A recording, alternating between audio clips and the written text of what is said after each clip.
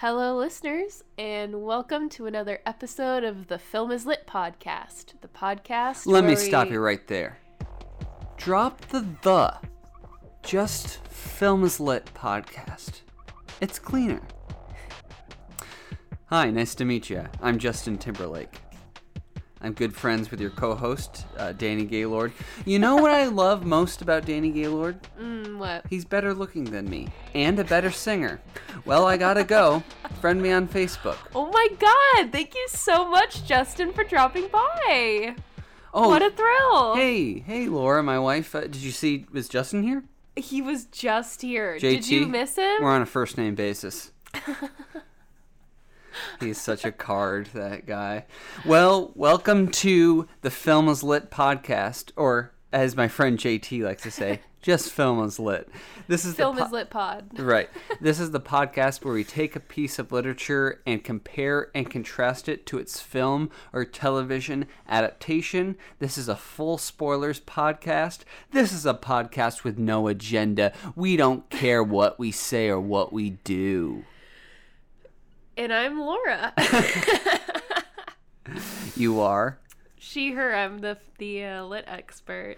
And you know what? I don't say this often enough, but I look forward to recording this with you every week. I love talking about stuff. I love hearing your thoughts on film and lit, and I love sharing mine with you. So thanks for having me again as your co-host. I'm indifferent. Shut up.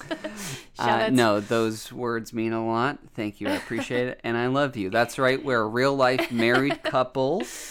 Yeah, so, 2 months, I guess. Oh, we just 3. Yeah, oh my goodness, it's August. Hello. We got married 3 months ago. It was a blast. And yeah, we started this podcast, if you don't know, during COVID. We were not engaged when we started it. And then about half a year into this podcast, we got engaged. And then now we're married. So longtime listeners, they've been with us for a while. They've seen our whole journey. Yeah. It's been quite the ride, and we're still going. We're on series 7 right now. We do episodes of 10 in each series, roughly. Yeah. And yeah, it's been a blast. I enjoy doing this. Good to check in with your podcast co-host every once in a while. This has become like what we do during our free time. Yeah. Which has been a blast, like studying for this podcast. Of course, reading the books and watching the movies, but yeah, this is a big part of our lives. It's very fun. Hope to do it for years more. Yeah. Forever. As long as it's fun, right? That was your first rule. As long as it's cool. fun. And yeah, if we can create good content. Right. Analogous to Facebook. People are on it until it starts to become less cool, and now people are dropping like flies. So I know that you're trying to use that as a segue, but I will defend the fact that I'm still on Facebook. That's the only social media that I have. Of all people, the bleeding heart woke liberal Laura still on Facebook? Yeah. Who would have thought? It's because there are so many reasons. I mean, I feel like you honestly can't be nowadays. You can't be on social media without being on a meta platform. Right. So honestly, it's not even a matter of like quote unquote the lesser of 2 or 3 or 4 or 5 evils. It's just I've kind of settled into the boomer mentality of like, this is what I know. This is where all of my data is. Listeners will probably notice that I operate the Facebook page and Danny operates the Insta, which gets a lot more hits. Usually I post on Facebook and I'm like, nobody liked it. Nobody shared it. And Danny's like, Cindy nobody has a Gaylord Facebook anymore. Yeah. As much as I make fun of you for using Facebook a lot, I can't defend Instagram. I mean, Instagram is being corrupted with ads and TikToks. and well, TikToks, yeah, too. People are just posting TikToks, and there's a mass exodus going on with Instagram as well. Not as severe as Facebook. Yeah, Facebook crickets. Yeah. If you post anything on Facebook. I mean, I'm still on Facebook, but rarely do I go on there to promote this podcast as well and post pictures of our wedding on there, but rarely do I go on. Otherwise, our parents' boomers' friends will be like, where are your pictures? Right. And honestly, it is fun to keep up with my parents' friends. Yeah, I mean, there's a time and place. I don't use Facebook a lot other than to post political articles, but it's, like I said, crickets. It is a little bit of a thing of the past. Yeah. But the origin story will never not be interesting. There's corruption, there's selfishness, there's betrayal. It's very much like a Greek tragedy. Yeah. Set in the modern times, because it's a true story. And now we can segue into our episode. So we will be covering the 2009 book, The Accidental Billionaires by Ben Mesrick. And it is nonfiction-ish, but more accurately, it is sensationalized nonfiction. Right. And what I appreciated most about the book is right up front, Ben Mesrick states that this is my best recreation of what people would have said during these meetings, during these depositions, during Mark Zuckerberg's college years.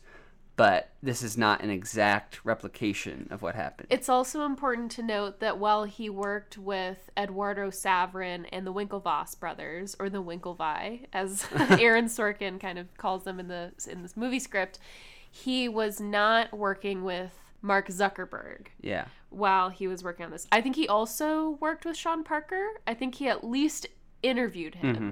So, if not to the extent that Eduardo was. Mm-hmm. All of those quote-unquote characters are interviewed at least before the book, but Mark Zuckerberg was not. I think that's an important thing to note. But, of course, if you have heard of The Accidental Billionaires, you probably know what movie is based on this book, and it is the, might I say, flawless? Objectively flawless masterpiece, directed by David Fincher. Came out in 2010. In fact, Ben Mesrick was finishing up the text while he started working with Aaron Sorkin to write the script. Yeah. So these are some big names you're big names I'm throwing out. So fun fact, this is the 4th David Fincher movie we're covering on this podcast. So we've covered Fight Club, we've covered The Girl with the Dragon Tattoo, and we've covered Gone Girl. Actually, Gone Girl was first. So now this is the 4th. Second fun fact of the night. You ready for this? No. So we are recording on Sunday, August 28th. Just so happens to be David Fincher's 60th birthday. No way! Happy birthday, David Fincher.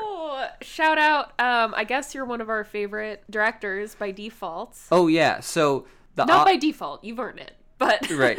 The author who we've covered the most is Stephen King. We've covered Stephen King 4.5 times. That's disgusting, but also he earned it. And yeah, the director who we've covered the most is David Fincher. That's 4 so times. Funny. Oh, I didn't even notice that. I'm glad you're coming into this with some fun facts. Yeah. So happy birthday, David. Your career has inspired generations of aspiring filmmakers, myself included, that leads expertly into our journeys. May I? Oh, just take it away.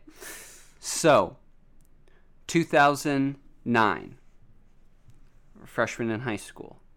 This is a period in my life where I blossomed as a cinephile. I truly came into the understanding that I wanted to do this for the rest of my life. Make films. Mm-hmm. Pursue the arts. Mm-hmm. Listen, every cinephile loves David Fincher. It's a stereotype by this point. Well-deserved stereotype.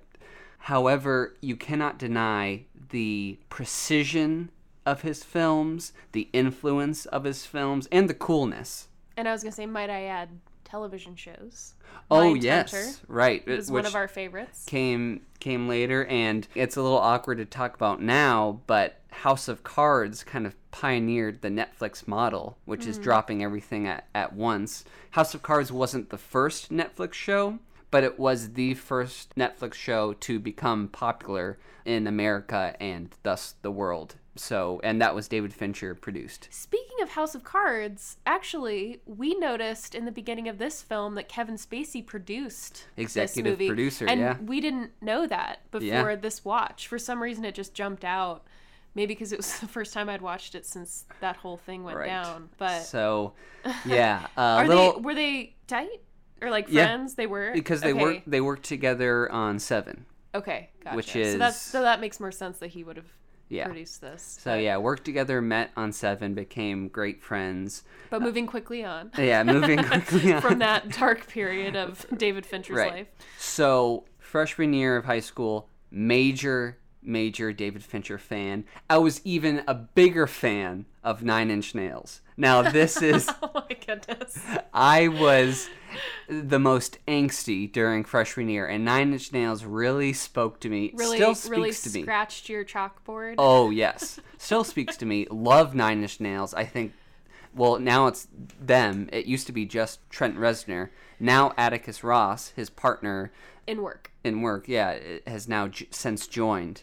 But in 2009, it was just Trent Reznor. So, huge fan of both those groups. Then, sorry, NIN for insiders? Yes. NIN? N-I-N, yep. So, summer of 2010, the trailer for The Social Network comes out. Now, most of David Fincher's movies are about serial killers. Here comes this movie about Facebook, and you watch the trailer, which is a good trailer, but I was shocked that David Fincher, of all people, was covering a story about Facebook. The whole internet at the time, their reaction was, what's the story here? So a smart guy... So what's the joke? Right. A smart guy at Harvard made this site and subsequently made billions of dollars. Like, okay, there's no real drama here, and even if there was, you're making a whole movie about it? So I was super disappointed just by the prospect of this movie.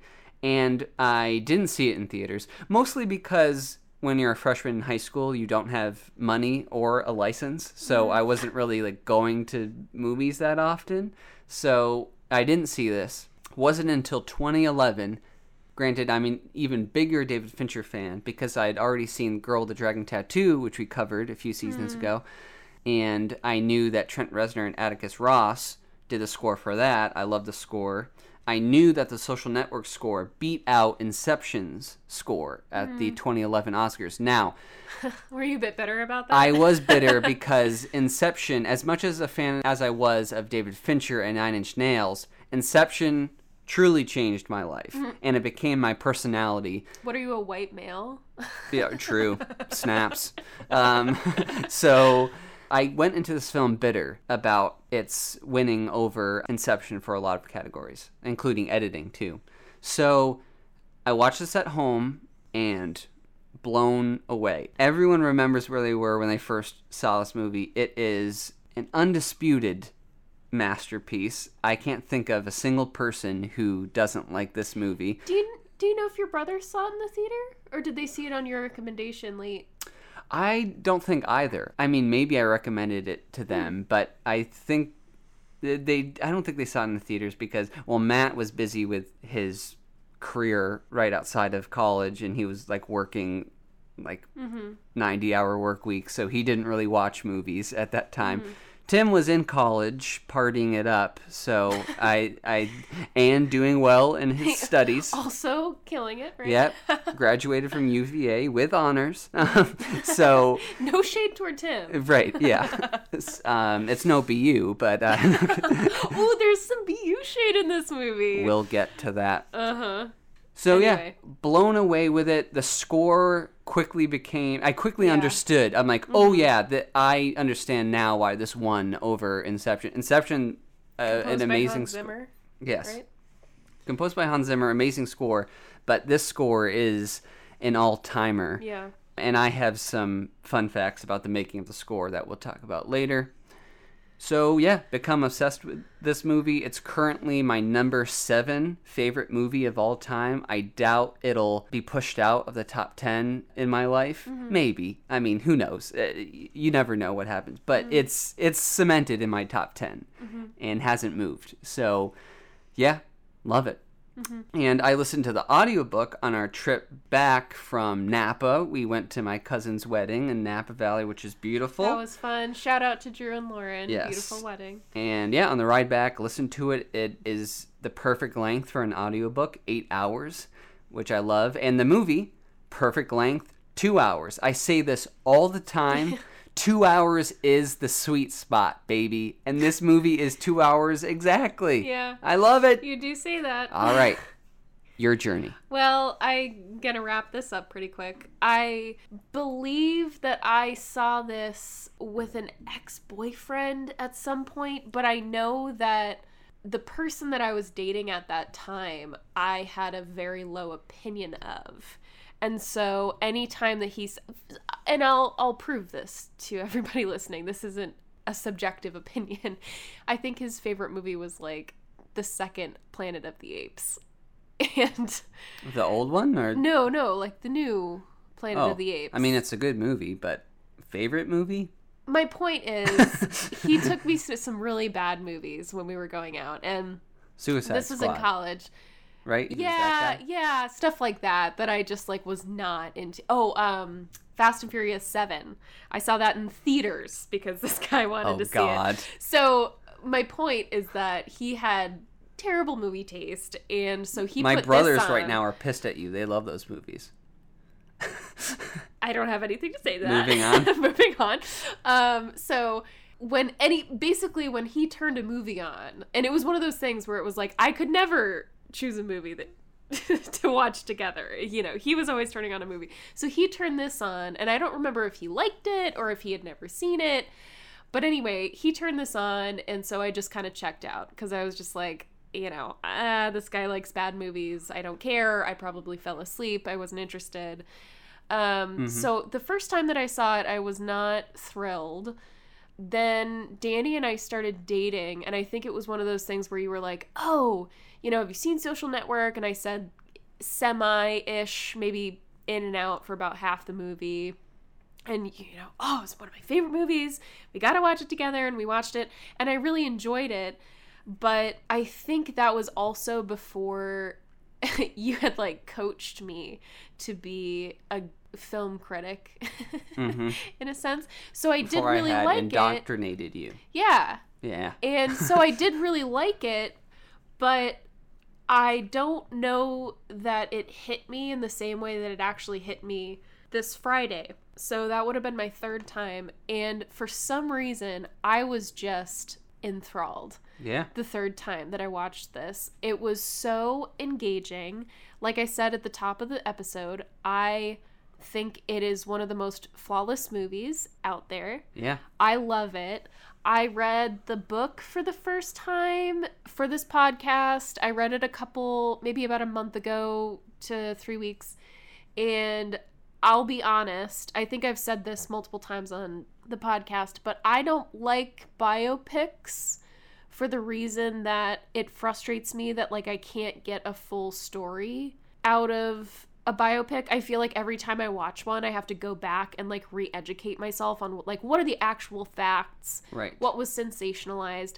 I don't like that process because then I start getting like fact and fiction mixed up in my head. Yeah, there are parts of the book where Ben Mesrick goes, evidence suggests this what happened. And I was listening to that being like, ooh, Laura's not going to like that. So one of the things that bugs me about biopics is dialogue. Because for the most part, you're not working with real people to reconstruct, you know, how they talk, stuff like that. You're working with memory at best if you are working with someone who's really closely involved with action in a show, whatever. And so I just get really hung up on that, on how dramatized stuff is. I think that's where I'm like really, really hard on biopics. And so when I started reading this and I kind of realized that it was kind of a biopic book. Yeah. It is very sensationalized. I was like, I went in with a little bit of a predetermined attitude on how I was going to like this. And it turned out to not be my favorite thing maybe that we've ever read on the podcast. I think the writing is not great. I think it's fairly redundant, and I think that there are some heavy-handed moments. I think there's some heavy-handed writing where, you know, I got the point of the scene or whatever like 3 sentences before it ended, and I felt a little bit like I was beaten over the head with the point a couple times. I was just like, okay, like, you know, I get it. Mark Zuckerberg's kind of an asshole, or he's self-centered. So I didn't love it, but at the same time, I think that Aaron Sorkin swooped in and made it so perfect. Yeah, I think we're pretty far apart in terms of our opinion of the book. I really enjoyed it, but it's almost lessened just by comparison to the movie, and specifically to Aaron Sorkin's script, because Aaron Sorkin has a specific style.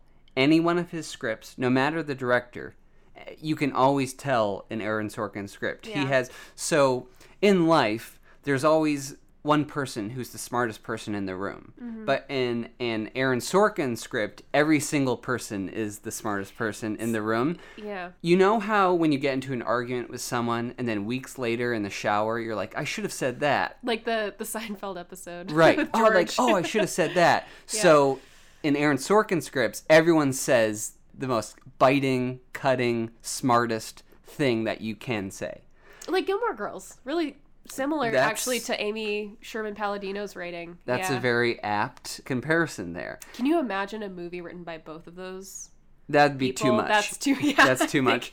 And Aaron Sorkin can be too much sometimes because all his characters talk the same way. There's like interrupting dialogue, overlapping, all these quips. Everyone's always spurting facts, which is not like real life.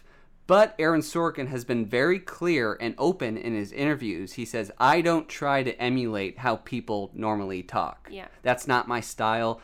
I try to, in the most non-condescending and pompous way, create dialogue that sounds like music. He's like, I try to put movements and rhythm to my dialogue. People don't talk like this, just like how people in Tarantino movies don't talk like... And Gilmore Girls. Yeah, exactly. Yeah. So the book is very close to the movie in plot and writing and style, but the movie's has a one-up because Aaron Sorkin does his thing, which is not for everyone, but I love it. And then David Fincher's insane, meticulous direction. So just by virtue of the fact that it has those two things, the book is lessened. It looks amateur when compared to a masterpiece like this. I agree. And while you say that not every Aaron Sorkin movie works, I think in particular the subject matter does work because there's Mark Zuckerberg. Yeah. And he is literally described in the book, and I think just by sort of experiencing Jesse Eisenberg, who is cast as him in the movie,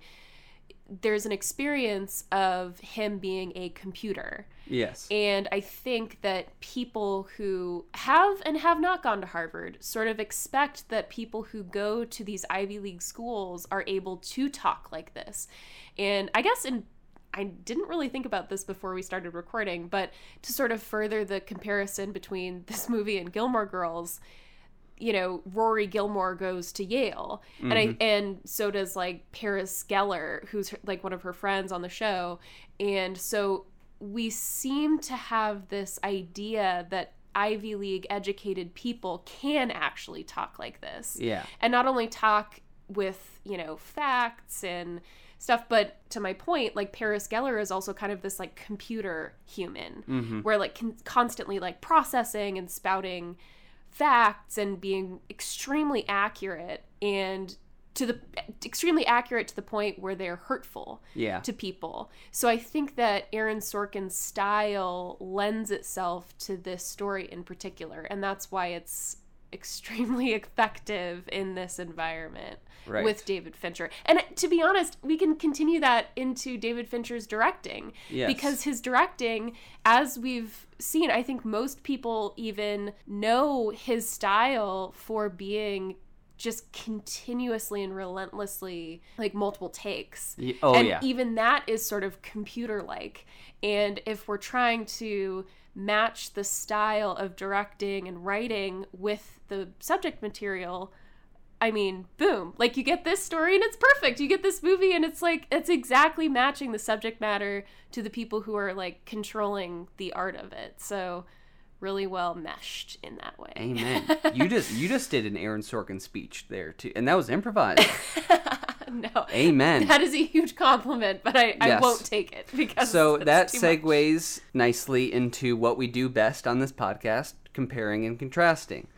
So, before we go into the first difference, I want to say there's an amazing behind-the-scenes documentary that's on YouTube called The Social Network: Making of a Masterpiece.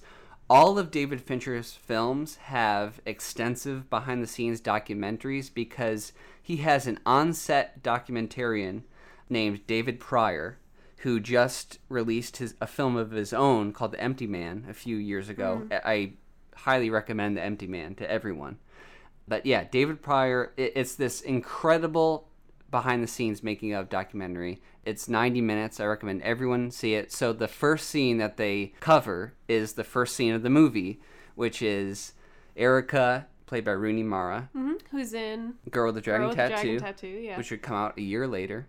Nice. And Mark Zuckerberg, played by Jesse Eisenberg, who is nominated for an Oscar for his performance, talking at a bar in Boston. Oh, and that's another one-up this movie has. I have said this before. I am a Massachusetts boy. I love anything that takes place in Massachusetts, specifically Boston. I went to school at Boston University. I had a great time, a great experience. I have a lot of respect for this. Go Terriers. Yep, go Terriers.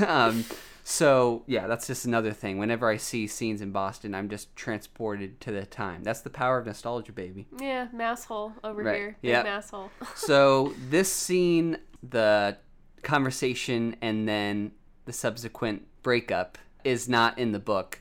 The character of Erica was created for the film. Yeah, this opens the movie, and before we even see, it's during the title cards, the studio cards, before we even get to that, you already hear the Sorkin dialogue. Oh, yeah. There, lights up, people are already talking. This opening scene was 10 pages of straight dialogue, which, for those who don't know, the average opening scene is around 3 to 4 pages. And that includes like stage directions, not just dialogue. So this is 10 straight pages of dialogue, and it's a rapid back and forth.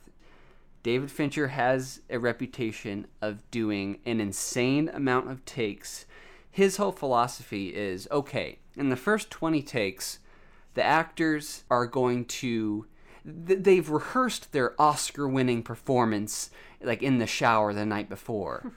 Let's get past that. On take 30, it's going to start to feel like you're actually in a bar and have been talking for hours, because you are in a bar and you have been talking for hours, doing take after take after take. Then after take 50, all ego goes out the window and you are just like robotically doing it. Then once you get past that phase, that's when it's second nature. Take 80, take 90, take 99. In the documentary, it's crazy. They do this opening scene 99 times, which takes a whole day. And that's just the coverage between the two of them. They do the rest of the coverage of the whole bar later, so they need to do the scene again the next day. Background? Yep, exactly. So these actors are exhausted, but they're motivated because they're working with David Fincher. Everyone wants to work with David Fincher. They get to take 99. David Fincher goes, "We got it." And Aaron Sorkin is also on set. And that's something you see throughout the documentary. Aaron Sorkin is basically the co-director. He's working with David Fincher, which is... Well, usually there's a script supervisor. Right, exactly. On a set, and they have the script open on their iPad. People don't really use paper anymore, I guess.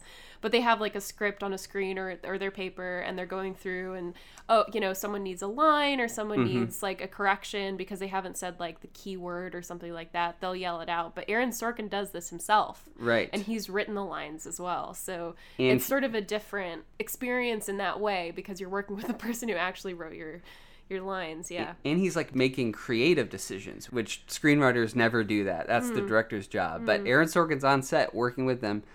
So they finally get it on take 99.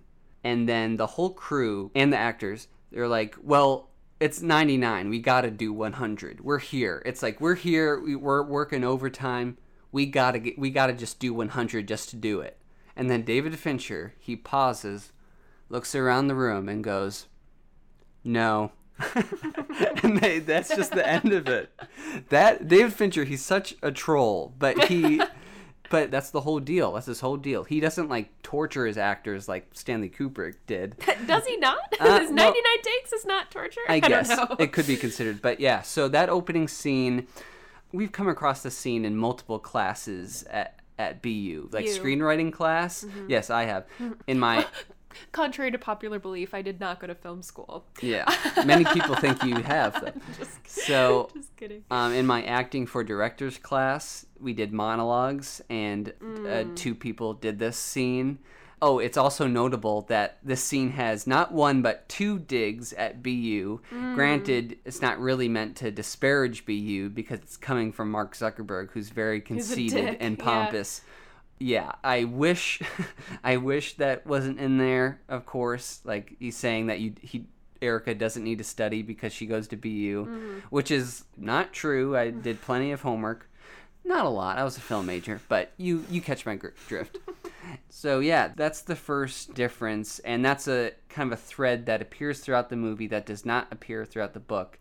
I think it's obvious that this didn't really happen, but it posits that part of the reason why Mark Zuckerberg made the site was to get revenge on Erica, to show her how successful he could become, but then to impress her and to win her back in a way, which is, again, that thread is not in the book at all. So I think the best thing about the book, to me, is that even though Mark Zuckerberg didn't work with Ben Mesrich to contribute to the story or to fight anything that any of his adversaries, legally or friendship-wise, I guess, were saying, is that Mesrich never comes out and says, like, you know, Mark's a terrible person, he did or did not take these actions or whatever. I think he does a really beautiful thing, which is to let Mark's actions speak for themselves.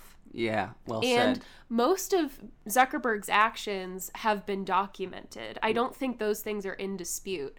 And I think one of the things that was really interesting about covering this story in 2022 is that we've seen, I mean, Facebook had a meteoric rise, but now, you know, we can watch recordings of Zuckerberg in front of Congress. Yeah. Being that person in front of Congress. Yeah. In front of the nation. So I think, if anything, if Mark Zuckerberg was ever on a fence with his behavior and how he comes off, I think he is solidly fallen on the side of villain. Yes. And so I think the beautiful thing that, again, not only the book does, but also the movie, is this idea of just like letting people observe who Mark Zuckerberg is and never really coming down on him. But, you know, if you have him being so personally angered, you know, I mean, people get hurt when they're dumped. Yeah. But Mark is beyond bitter Yeah. when Erica walks out of the bar in the first scene. And I think that so perfectly sets up what Mark really cares about, because she not only insults his, you know, sort of his manhood, you know, they talk about him not being a rowing crew, and that's kind of a foreshadowing about who the Winklevi twins are. Yep. So, you know, his physicality, but also his inability to be punched by a social club at Harvard. She really goes after him multiple times in the conversation. I think at least twice, if not 3 times. And that tells, without telling the audience, that gives people enough clues to pick up on the fact that he's so insecure about being a nerd or a geek that he literally cannot take that. And he takes that out on this one person who's in the right, too. Like, everyone can see that Erica's not even being mean. She's literally, like, everyone's on their last straw right along with Erica. Yeah, she's like, I'm just saying that to be nice. I have no intention of being your friend. Exactly. Yeah. So the fact that everyone's on Erica's side when she walks out of the bar, and then the whole next scene is Mark Zuckerberg / Jesse Eisenberg running to his dorm to write that Erica's a bitch on the internet, which so perfectly sets up who Mark Zuckerberg is and the manipulative actions that he takes afterward because he wants to be socially accepted. That's insane. What a complex opening scene. Yes. Which in real life, when Mark made Face Smash, he did on his blog mention a woman and said she was a bitch, but that it was not related to the Erica we see in the movie. But yeah, brilliantly said. Mark is a person who craves attention so much that when his flaws are pointed out to him, he views that as a threat to his status, and his only any threat to his status, right, is he'll lash out. Yeah. Maybe not verbally, but with his actions, which is proven in real life and in the movie. Fun fact about him running through Harvard, the production team did not have permits to shoot at Harvard. Really? So they illegally just what's called guerrilla filmmaking, which is you just show up to a site and they shot it in like a few hours of just him running through the Harvard campus. That's so fun. So something that I love about that is how collegiate it feels, because even though like I didn't go to any kind of Ivy League college, as everyone knows, I went to obviously a very small, private little tiny college in Jamestown, North Dakota. It feels like when I was going home from the library, I feel like every single student can so viscerally respond to that opening. You know, it's kind of chilly. You know, he's running through a bunch of students who are coming home as well. I love that scene. Yep, yeah. So, and then that's our first instance we hear of Trent Reznor and Atticus Ross's score. It's amazing. It's so good. Oscar-winning score. Love it. And then right after that scene, we get the 1-2 punch of him creating Face Smash and then of people using Face Smash. Yeah. So in the book, this happens a little bit later, but it's structured in the movie right at the start. And the movie also makes the change that Mark and Eduardo Saverin are already close friends. But like roommates, kind of. Are they roommates? They're not roommates, but they seem like best friends. Yeah. Which wasn't actually the case. So Mark and Eduardo met the year they made Facebook. Right. So Eduardo's junior year, Mark's sophomore year.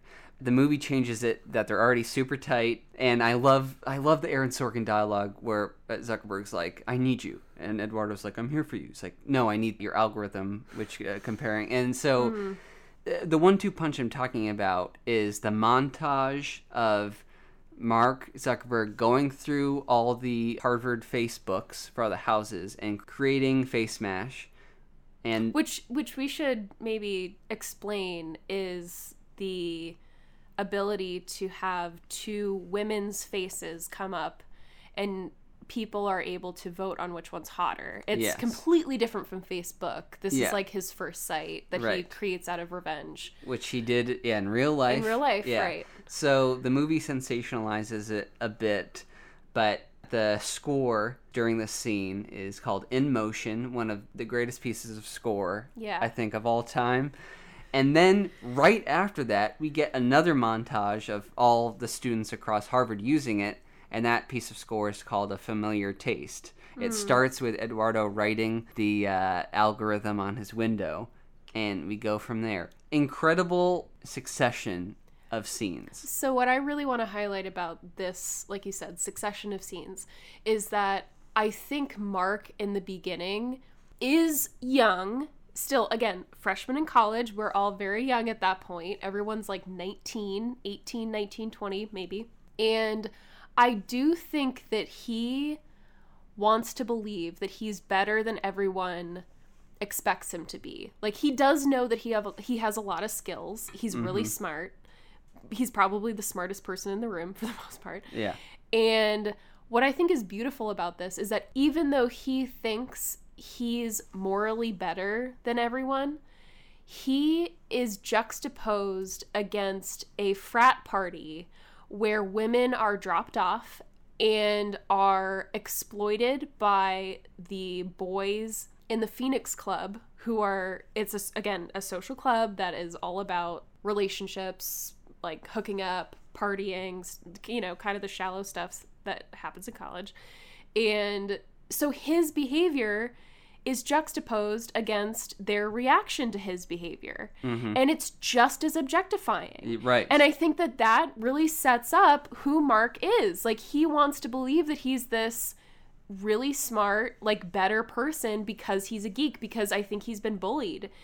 And no, what he's attracted to is the power that those social clubs can offer people. And again, later in the movie, that's why he's so threatened by Eduardo's, again, like, quote unquote punch by the Phoenix Club. And oh my gosh, the two lines that he uses to take down Eduardo's, like, next level status into joining that Phoenix Club are so biting and so pointed. And it proves that that's all that Mark has ever cared about, is being accepted into these social groups. So anyway, that second scene, third scene, whatever, that juxtaposition between, like, how he's allowed this gross group of people to operate is brilliant. It's beautiful. It's so telling about who Mark is, and it's, like, really a red flag about what we're going to see in the future and how he behaves. Yeah, you brought up this great double thread which comes up in the movie, which is entitlement. So there's digital entitlement and then actual literal entitlement. So the brilliance of the character of Mark Zuckerberg in the movie is that he is a villain, but you have the secondary villains of the Winklevi twins. Yeah. Even though you don't like Zuckerberg, you like watching him verbally and literally strike down these twins. Yes. So it's an incredible thing that's happening here. You hate this character, but you love watching him succeed at certain moments. It's insane. I don't know how they... And it... Yeah. Oh, yeah. Continue. So you have the digital, like, online entitlement, which is what Mark Zuckerberg is good at. He can't communicate with people. Right. He's not... Clearly. It's been set up, right, in the movie already. Yeah. He's not able to communicate. But what he can do is tell you how he feels through his business actions. Yeah. So he shows that he wants that social connection, even though he can't literally do it. The other thread is the Winklevi twins, who come from a family of means, and throughout their whole lives, everything has worked out for them. And this is the first time, as Mark says, the first time that something hasn't worked out for them. So they're lashing out. So this is the literal entitlement. These are 2 6'5" crew rowers, attractive. They've had no problems in life. They go to Harvard. They can get any girl that they want. They're going to be rowing for the Olympic team.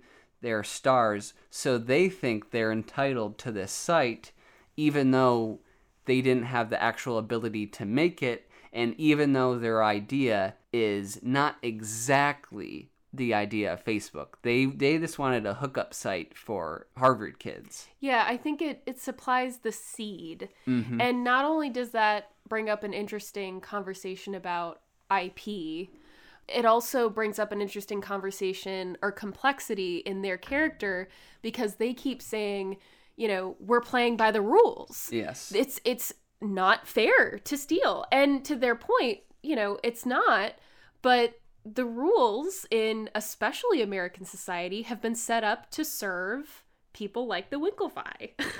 So in a lot of ways, you're like against them so hard because you see people like that succeed, and you're like, yeah, you're playing by the rules, but the rules are rigged. So you do start to get onto Mark Zuckerberg's side, but on the same time, like, on its face, they're both, you know, privileged white men, or they're all privileged white men. So yeah, it really sets up this, like, complex mind fuck that honestly I feel like every time you watch the movie, you might be on someone's different side. Right. Just because you might be in a different place in your life. Like, you know, what if an idea of yours had recently been, you know, maybe not lifted or copied, but utilized in some way, and someone got rich? You might be on the Winklevi side. So it's a really great way of setting up a conflict. Yeah. The first few times I watched this movie, I was on Mark Zuckerberg's side, but I didn't want him to succeed, because at the end of the day, he still is a billionaire, and the settlements he had to give to Eduardo and the Winklevi, it's like a parking ticket, like Aaron Sorkin Right, said. yeah. But this past time, yeah, you really, after reading the book, and you really see all the microaggressions of Mark Zuckerberg, like, I think the great lines that Aaron Sorkin provides, he's like, it probably was a diversity punch. That's so mean. So that's to Eduardo. Right. When Eduardo finds out that he's made it to the next level of rush, kind of, or punch for the Phoenix Club, and he's really excited, and then Mark brings him down a peg or 5. Yes. With that line. And then the second time Eduardo gets punched, Mark says, like, oh, that's great. Most people don't get a second punch. Like, don't feel bad if you don't make it on from this point. And this past time, I've seen this movie countless times, but for some reason, this last watch, you really see the conniving nature of Zuckerberg, especially when he repeats Erica's line to the Winklevi twins in the bike room. Deandra is like, this will help with your social status. And then Mark goes, you do that for me? Which is a great thing of, like, he's flipping what Erica said onto them, but he's kind of missing the point. Erica was saying, like, you're being pompous, but you shouldn't react with more by being more pompous, which is what. So the Winklevi were being pompous, but that doesn't mean you should connive against them. Well, I want to sort of point out something that you noticed that I had not, and I think that this comes with like a 10th, 11th, 12th viewing of the movie. But there's this great point where Mark has gotten Facebook going, and he's already asked Eduardo for money because they need more servers because Facebook is starting to blow up.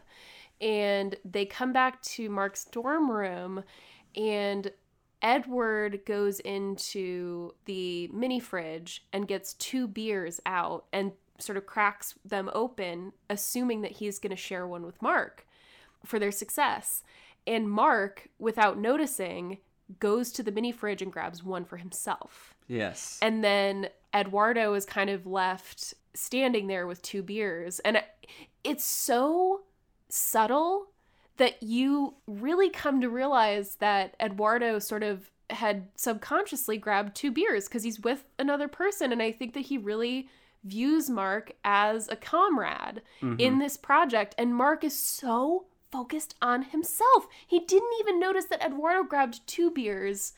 Yeah. Not only that, he only grabbed one for himself. Right. He didn't even grab 2. It would be one thing if Eduardo had grabbed 2 and then Mark had grabbed 2 and been like, oh, I grabbed one for, No, he doesn't even do that. Right. He's so self-centered, and you pointed that out to me, and then it leaves, what's the phrase? Like, when you're standing somewhere with your dick in your hand, it kind of, like, makes you look ridiculous, right? But then Eduardo's kind of left standing with 2 beers, and then he eventually kind of subtly puts it on the mantle in the dorm room and walks away.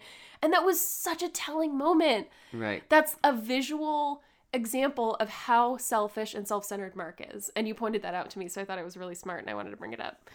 So the dialogue cannot be improvised in the movie. Aaron Sorkin is like that. He's like, my scripts have this whole operatic rhythm, so you can't just like add stuff to it. Everything that was on the page was in the movie, but on set, they do collaborate a lot. And what David Fincher does is a big faux pas in the directing world, which is he gives line readings, which is not what you're supposed to do, because that very quickly the director role you can kind of turn into like a controlling like dictator, right? You're supposed to be talented enough to mold your actors to go to where they need to go, but you're not supposed to directly tell them how to say it. But I think the trade-off here is there's an extensive rehearsal period where David Fincher, Aaron Sorkin, and the actors talk about the scene, and that's all they do is talk about it, and they mold together how to say it. And they change a lot of the blocking and how they do stuff based on what they're feeling during these rehearsals. An example of that is when they're in Palo Alto. It was supposed to be Mark Zuckerberg who goes on the zip line and breaks the chimney. But Jesse Eisenberg flew out the idea of saying, like, hey, I don't think Mark would ever seek out fun. Like, Mark would be the guy in the pool with the camcorder, not even fully submerged. And that was a change that the actor made. So that's kind of what they do on set. And that's why David Fincher movies feel so detail-oriented, is because they work through it tirelessly. His shoots go on for like 3 months, and it's this really extensive process where probably a detail like that was, like Eduardo grabbing 2 beers, was ironed out. Who knows if that was in the script. For sure. So we talked a little bit about the Winklevi twins. We haven't brought up the big elephant in the room, Armie Hammer. We did bring up Kevin Spacey, so yeah, let's just move smoothly into the cannibal in the room. Yeah. So as a lot of people know, Armie Hammer is one person, and in the movie there are 2 of him. This was my first interaction with him as an actor, so I didn't actually know that he was not a twin. Right. So we had to film everything twice, obviously. They also did facial mocap and were able to transplant his face on the other actor in certain scenes. That other actor was Josh Pence, who is same height, same build as Armie Hammer, and originally was cast as, I think it was Cameron, and Aaron Sorkin was going to change it to them being fraternal twins, so with 2 actors. But early into production, they decided to do this double actor thing. And Josh Pence, to his credit, he's in the behind-the-scenes documentary. He said he was disappointed for a day that he wasn't going to be featured in the movie. But then he was just so thankful to be a part of this production. And yeah, he was there the whole time. He is in a scene as well. Right, after Eduardo and Mark hook up with the 2 ladies at the Bill Gates lecture. They're standing outside the bathroom, and he walks up in his beanie, and Mark's like, oh, no, sorry, the 2 girls are freshening up in there. So they paid respect to him, and everyone on the crew loved. I mean, that is a thankless job to do. So Armie Hammer had to do everything twice, but so did Josh, and he didn't even get the face. He's not in the movie. He just played a body, and not even his dialogue, right? Because it's all Armie Hammer. So what a technical achievement. I think Armie Hammer is great in the role. Armie Hammer the person, we don't need to get into that. Yes, and I was going to say, to your point, I think he's leagues above his performance in Call Me By Your Name. Oh, yeah. In this movie. I don't really know what happened with that movie. That was our first episode on Film is Lit. And I think I said that Call Me By Your Name had no flaws. And I had to walk it back because even before all of the Armie Hammer drama came out, I was disappointed by his performance in that. And I don't think there's any reason to cover for it. Like in the last episode in Power of the Dog, we talked about why it's appropriate for Benedict Cumberbatch to act stiff. Yeah. There's no reason for that in Call Me By Your Name, but Armie Hammer is like the stiffest actor in the whole movie, and there's no reason for it. So I don't know what went wrong there, but he is delivering in this film. So yeah.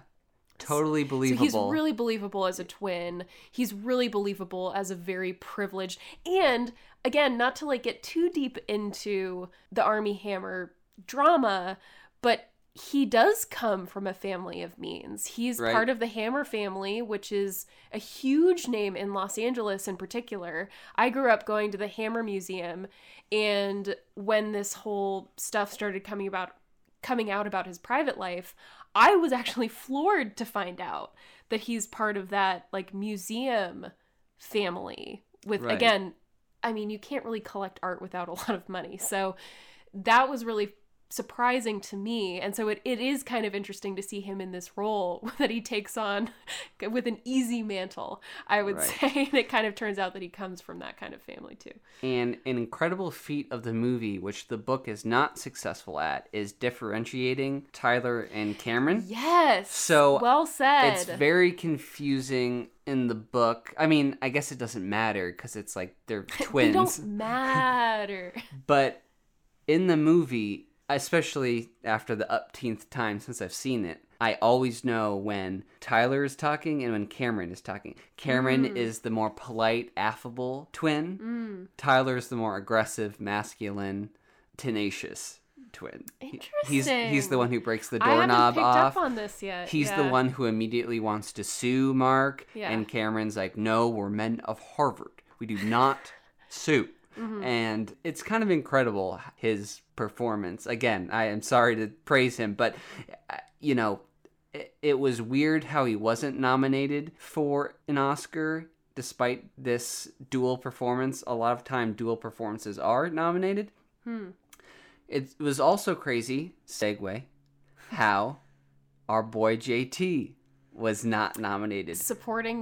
For Best Supporting? Yeah, Best Supporting. He is not the strongest actor, but... The guy's talented. He's talented. He's certainly a talented comedian. I mean, on SNL, he's one of the best guest hosts of all time. Yeah. The cup of soup, like those. What is it? Bring it on down. Yes, bring it on down to XT Vale. Yeah. Those blew my mind. I thought they were so funny. Yeah, in this movie, he was the perfect fit for Sean Parker. Does he look like Sean Parker does? No. He's JT. He's Justin Timberlake. He looks like Justin Timberlake. To the point where there were moments in the movie where I was like, why aren't they playing NSYNC? Yeah. During this party. Does he act like the real Sean Parker did, according to Ben Mesrick? Oh, yeah. Mm-hmm. This person who owns the room, he's a complete fraud in the sense that he doesn't have any money. But at the end of the day, and I think this is more established in the book, Eduardo Saverin gives Sean Parker credit for getting that first investor, Peter Thiel. Yeah, Peter Thiel from PayPal, I believe. Yeah, I think it was PayPal. Yeah. That's something that the book really leans into that the movie does not. And the whole time the movie, Eduardo hates Sean. Yeah. And then there's no real end to that thread. Whereas even though Eduardo at all times doesn't want Sean on the team in the book, Ben Mesrick does posit that Eduardo is aware that they owe the initial success of Facebook to Sean, despite the fact that he was an absolute mess and got fired from being the president for his partying lifestyle. So this is something that I think is really interesting. This is something that the book and the movie flirt with.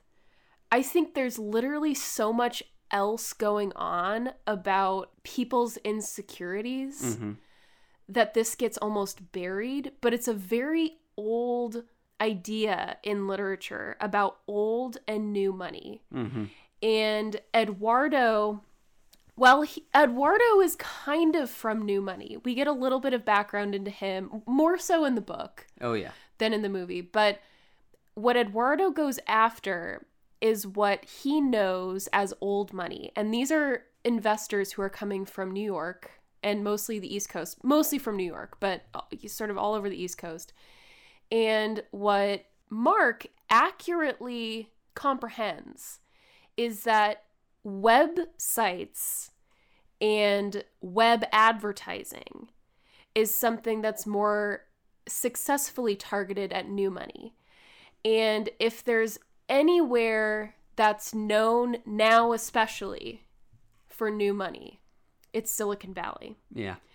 And that sort of new money idea especially is rooted in people like Bill Gates and Steve Jobs that are very recognizable, and we get that confirmation in the movie because Bill Gates literally gives, and in the book, Bill Gates gives a lecture at Harvard. Yeah.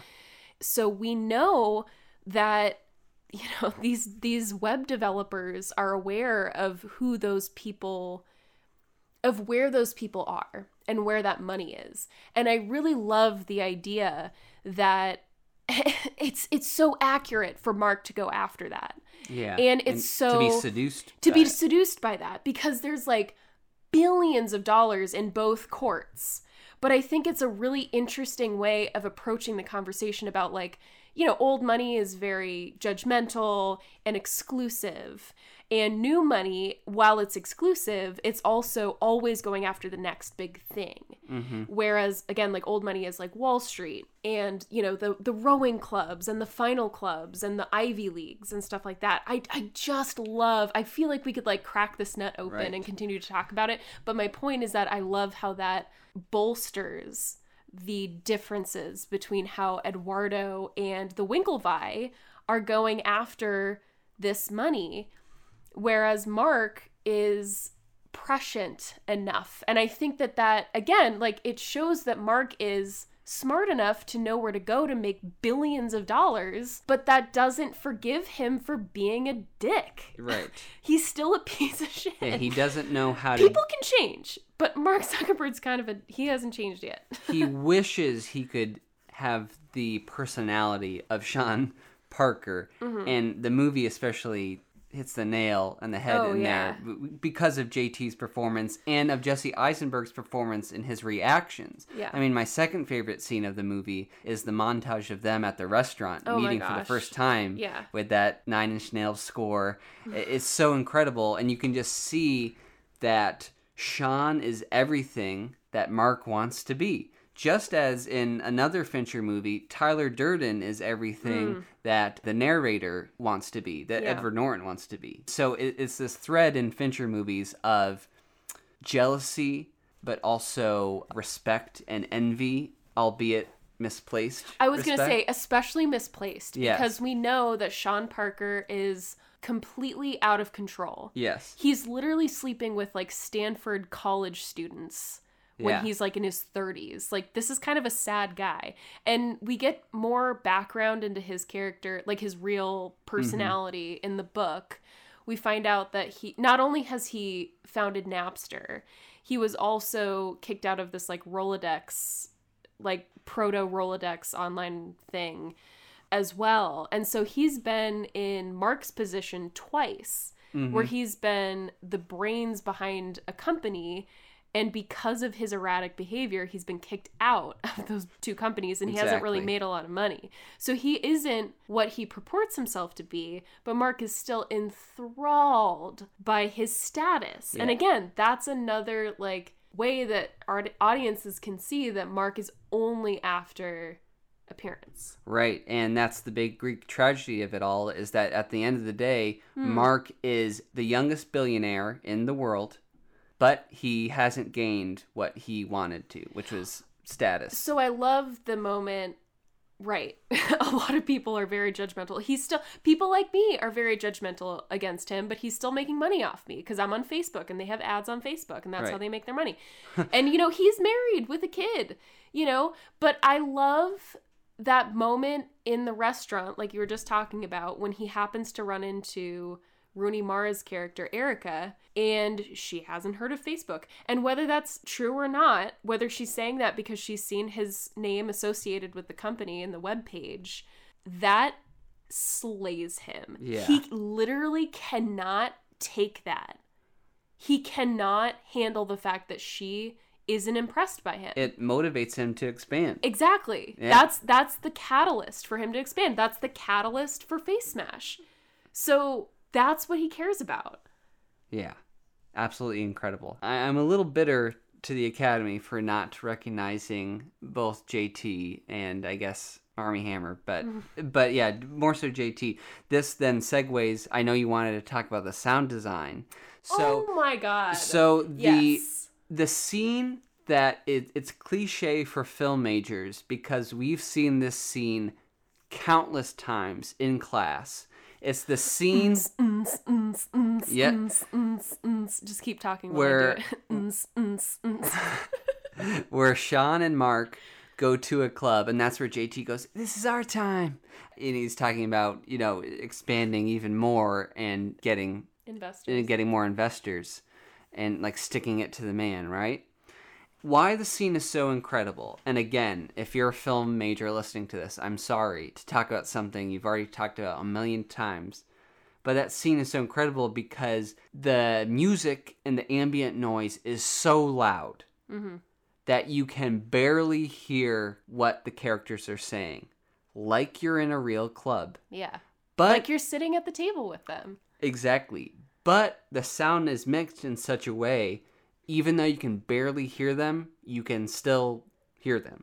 Most club scenes, the ambient noise and the music is turned down really low and you can hear what they're saying exactly. With this scene, you need to lean forward, you need to pay attention, and if you do, like it, you're in a real club, you can understand what they're saying. I would also argue, or I would add the layer, that Aaron Sorkin isn't an idiot, and he doesn't give you any information that you haven't necessarily already heard or that you can't pick up on earlier in the movie. So that even if you miss a word here and there, all you're getting in that scene is supportive evidence for what you already know. Yeah. So it's so brilliant because you don't need to hear every word. Mm-hmm. And that's the point. All you see, again, it's a very similar scene to what you see in the restaurant. Yeah. Sean Parker is impressive to Mark Zuckerberg, and that's all that matters in that scene. That's all you need. But it's almost like a show-off moment of like the sound mixers, the sound editing, the actors, and what David Fincher can bring to the screen is like, this is, and sorry, excuse me, I didn't mean to leave out Aaron Sorkin. Yeah, I'm saying that this is like such a flex scene because it doesn't need to be in there, but it's such a wonderful way of like bolstering what you already know. Yeah. And drama biopics rarely get nominated for best sound mixing, but this film did. Yeah. Usually best sound mixing is reserved for like blockbusters. That's the only thing they get nominated for, like big special effects space operas like Star Wars and Dune. But this was nominated. It didn't win. It did win best editing. Kirk Baxter and Angus Wall, they won. Well deserved. This movie is just like an F1 Formula race where it's just like moving and moving. Compact. Yeah, it just flows. And then the story is kind of like an F1 Formula crash where it's like this fast-paced thing and it's just this explosion that's like tragic but also beautiful to watch and thrilling. Yeah, this movie took home the Oscar for Best Adapted Screenplay, Aaron Sorkin, which was his first win, by the way. Wow. And his only win? His only win. Academy Award? That's crazy. That's crazy. He's been nominated a bunch of times, only won way. once. That's actually absurd. Kirk Baxter and Angus Wall, they won the next year for The Girl with the Dragon Tattoo. We covered that in our episode. And then we've also discussed Trent Reznor, Atticus Ross won for Best Original Score. This was nominated for Best Picture. Everyone thought it was going to win. And Best Director. Lost both those to The King's Speech. You know everyone's favorite movie, The King's Speech? Well, everyone's mom's favorite movie, of True. course. No. So, again, not to beat a dead horse, but I love that you use the word blockbuster because when you think of blockbuster, you think of like Steven Spielberg created this genre of movie, right? So when you see a blockbuster, you think back to Jaws, you know, you think back to E.T. Actually, the first blockbuster was Thunderball in 1964. That movie fucking sucks. Anyway, my point is... It's a common misconception. That I have talked about this on the podcast before, on our episodes of, I guess, movies and TV shows that we wish were books because we want to talk about them so badly on this podcast, but we can't because of our own parameters of what we cover. But the club scene is what I like to call a Fleabag moment, where in Fleabag, the idea that Fleabag is talking to the camera is so good conceptually that it makes any content that breaks the fourth wall before or after it look bad because it has such a compelling idea. I'm not gonna spoil it for anyone who hasn't watched Fleabag, but if you haven't, you're fucking stupid and you need to go watch it on Amazon, even though I hate Amazon. It makes every content before and after look so bad because its concept is so compelling. The club scene in this is so well done and simulates that feeling of being in a club with loud music when you have to scream and sort of communicate things on the downbeat of the music, that it makes everything before and after look excruciatingly bad. And especially when club scenes are very common in stuff like rom-coms that have low budget, you know, I don't want to shit on them too hard because I myself, I love rom-coms. I love a good rom-com. But, you know, they're low budget and they don't have the artists like David Fincher and the sound mixers and the script to work with something like this that's so artistically created. Right. That it makes everyone else look bad. So this is its Fleabag moment. It's so good. And if you watch, again, if you're sitting in 2022 watching a rom-com from 2009, which is when this, or 2010 when this movie came out, you're like, but it's not The Social Network. Yeah. Right. You know what I mean? Exactly. Oh, it's such peak sound mixing. It's incredible. Yeah. Sorry. Okay, I'm off my soapbox. No, get back on. I love that. You want me to do a little dance? Do a little twirl. Listeners can't see this. Yeah, absolutely incredible. Bitter that this didn't win Best Picture and Best Director. It deserved it. A little bit about the score, I wanted to say. So this was Nine Inch Nails' first movie score. David Fincher had worked with Trent Reznor in the past. He used one of his songs to open the movie Seven. And then around 2007... Nine Inch Nails released Ghosts, Volumes 1 through 4, which is a 4-part instrumental album. And David Fincher used that album as a temp score for this movie as he was editing it. And then he reached out to Trent Reznor being like, I want you to score this movie. Your album Ghosts is basically a movie score in itself. And Trent Reznor was just coming off a musical tour and said, I don't really have the time or energy right now. And then he said no. Trent Reznor said no. And wasn't... To David Fincher? Yep. Wasn't planning on moving into scores. I guess he's not an actor. A month goes by. Trent Reznor calls back David Fincher, says, I've made a grave mistake. I do want to score this after all. Please don't tell me that someone else has filled the role. And David Fincher says, I was waiting for you to say yes. I didn't hire anyone else. They literally paused the post-production to wait for Trent Reznor. But then Trent Reznor, he was biting off a bit more than he could chew, so he brought on Atticus Ross, who had done film scores in the past. And then they collaborated on that, won an Oscar. And then a few years later, Atticus Ross formally joined Nine Inch Nails. What a beautiful love story. I know. And, I love that. And they just won their second Oscar for Soul, their score on Soul. I was going to say, I would argue if I'm not listening to a Johnny Greenwood score, I'm listening to an Atticus Ross and Trent Reznor score. Yeah. they're so good. They're one of the guys, like in the top 5 right now. They're, Johnny Greenwood, Nine Inch Nails, Nicholas Britell. I would say Ludwig Göransson is up there, and then Hans Zimmer, of course. Those are the 5 right now that are like working the most. I'm sure we're forgetting some people. Oh yeah. But those are oh my gosh, Nicholas Britell. We don't have to get into Nicholas Britell right now. Yeah, we can move on. Yeah, I just have one more critique, and that's it. Well, I guess as long as we're still on the sound, I was just going to say that I think this movie is so incredible with sound because every single room sounds different.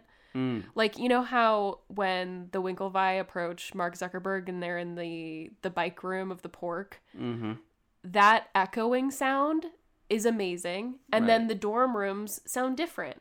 And then the party sounds different.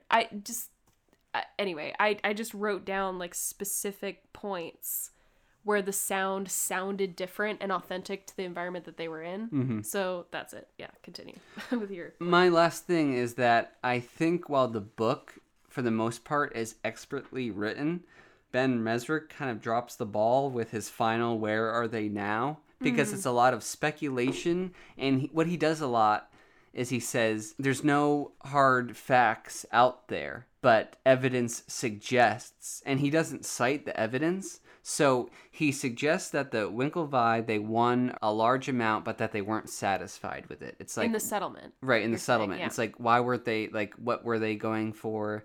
And then the same thing with Eduardo, and it wasn't as adeptly written as most of the book, as 90% of the book was. It kind of just peters out for me.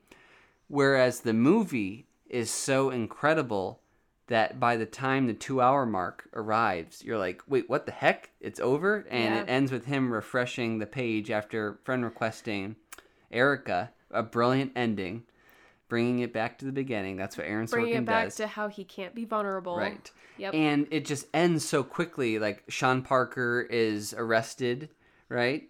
David Fincher is such a precise filmmaker that even when they're having a phone conversation, a scene, he still adheres to the 180-degree rule. So one character, Sean, is on one side of the room, and Mark is on the other, talking on the phone to simulate spatial awareness, right? And then as Sean is freaking out and moving across the room, Mark in the other scene swivels his chair so then he's on the other side. So he still adheres to that rule. The movie is so good that you want more. And even though 2 hours is a perfect amount for me, dare I say this is one of the few exceptions where I wanted it to go on longer. Of course. I mean, you know, we've covered 4 David Fincher films. It's safe to say we're ready for another. Yes. Does he have another one that's based on a book? Oh, one coming out this year, that's baby. Right. The There's Killer. A new one. Starring Michael Fassbender, and it's about an assassin. Sign me up. That sounds like my perfect movie. Obvious. Sign you, me, and your brothers up, because I'm sure that they both want to cover it on this podcast too. Right.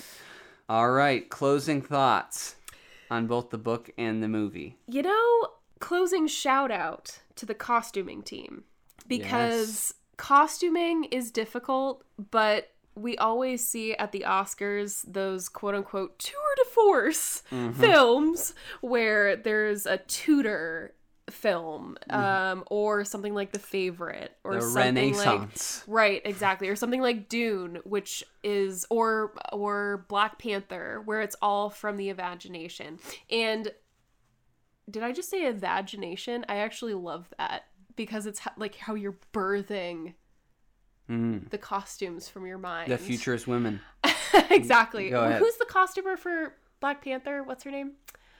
Oh, Springfield, Mass. Yes, she's from Springfield. What is her name? I'll figure it out. Keep talking. Okay, so I wanted to give a shout out to a movie like this that was not nominated for costuming, but evokes an almost visceral memory of me, how I dressed in 2009 and 2010, or I guess this took place in like 2002, 2004. Right. So did you find Ruth E. Carter? Yeah. She did an amazing job with Black Panther. But for someone like Jacqueline West, who had to go back to like recent, within the last like 5 years of when this movie dropped, you have to be so authentic, because everybody is judging it on what they wore in all of their Facebook pictures, right? Yeah. That's what's captured is, you know, Facebook profile pictures of the long tank top, the layered long tank top, and the backward hats, and the Gap sweaters. Oh my goodness, Gap was everywhere, right? Mm-hmm. And the way that they utilize, very strategically, I will say, the brands Patagonia and North Face. If you notice who wears what in different situations, and we talked about like old money and new money, like Patagonia and North Face are obviously very new money, West Coast costumes, versus things like Brooks Brothers, which is explicitly called out in the movie, and you know, Ralph Lauren or Abercrombie and Fitch, those popped collars. Yeah. Like you have that picture of you in the pop collar. Yeah. So anyway, I was going to say, I think that the costuming was really intentional in this. And I wanted to, if she's not going to get an Oscar shout out, she's going to get a shout out from Film is Lit. It's funny. You mentioned Dune earlier. Jacqueline West also did the costume design for Dune. Oh, my mind is blown. Yeah. Thank you for knowing that. That's really exciting. Well, congratulations to her, because I think that actually like proves her expertise in everything from like mundane costuming to something like Dune, which is obviously like very sci-fi. So shout out to her and her team. I'm sure she has a huge team. The other thing I was going to mention, and I think this is my last point, but our our property manager apparently is in this movie. He's an extra. We intentionally looked for him, but we didn't see him in this movie. He's a card. He's a character. But we looked for him in this watch of the movie, and in we didn't see him. The Jewish fraternity Niagara Falls scene, the party. Yeah. Those are my thoughts. I mean, the book, honestly, I really didn't enjoy it, but it's because of like my own issues with sensationalized nonfiction, so I'm gonna give it a 1 out of 4. Oh my goodness! I'm sorry. Whoa. I thought it was really bad. Whoa. Okay. I'm sorry. All right. And 1 out of 4. Movie 4 out of 4. this last watch of it made me want to reshuffle my top 100/top 10 to sort of see where that fits in. Because I don't even think it's on my top 100. So I want to like reshuffle it. I don't know if it'll crack my top 10, but it was so good. Maybe it will. I don't know. Who knows? We haven't been this far on a book in a while. I'm going 3.5 stars just because it's compared to the movie. I mean, I would give it a 4, but you just can't in comparison to the perfection that the movie is. I'm going 4, obviously, for the movie, if that wasn't apparent. Yeah, I mean, as you mentioned, it's a you thing, but I just really enjoyed it. It's just such an intriguing, fascinating story, and I think told well in a succinct fashion that I appreciated for the most part. So yeah, 3.5. I'm sorry, I couldn't disagree more. I just flipped through the book and I wrote redundant at least 6 times in the margin, so I can't agree that it's succinct. I'm sure we'll fight about this over the dinner table some other night. All right. Well, that's fine. Yeah, thank you for listening. We'll be back next week with our coverage on Persepolis. Yeah, Persepolis. And we're almost at our last episode of season 8. 7. Yeah, Sorry. So thank you for listening, and we'll see you on the web. Facebook us. Bye.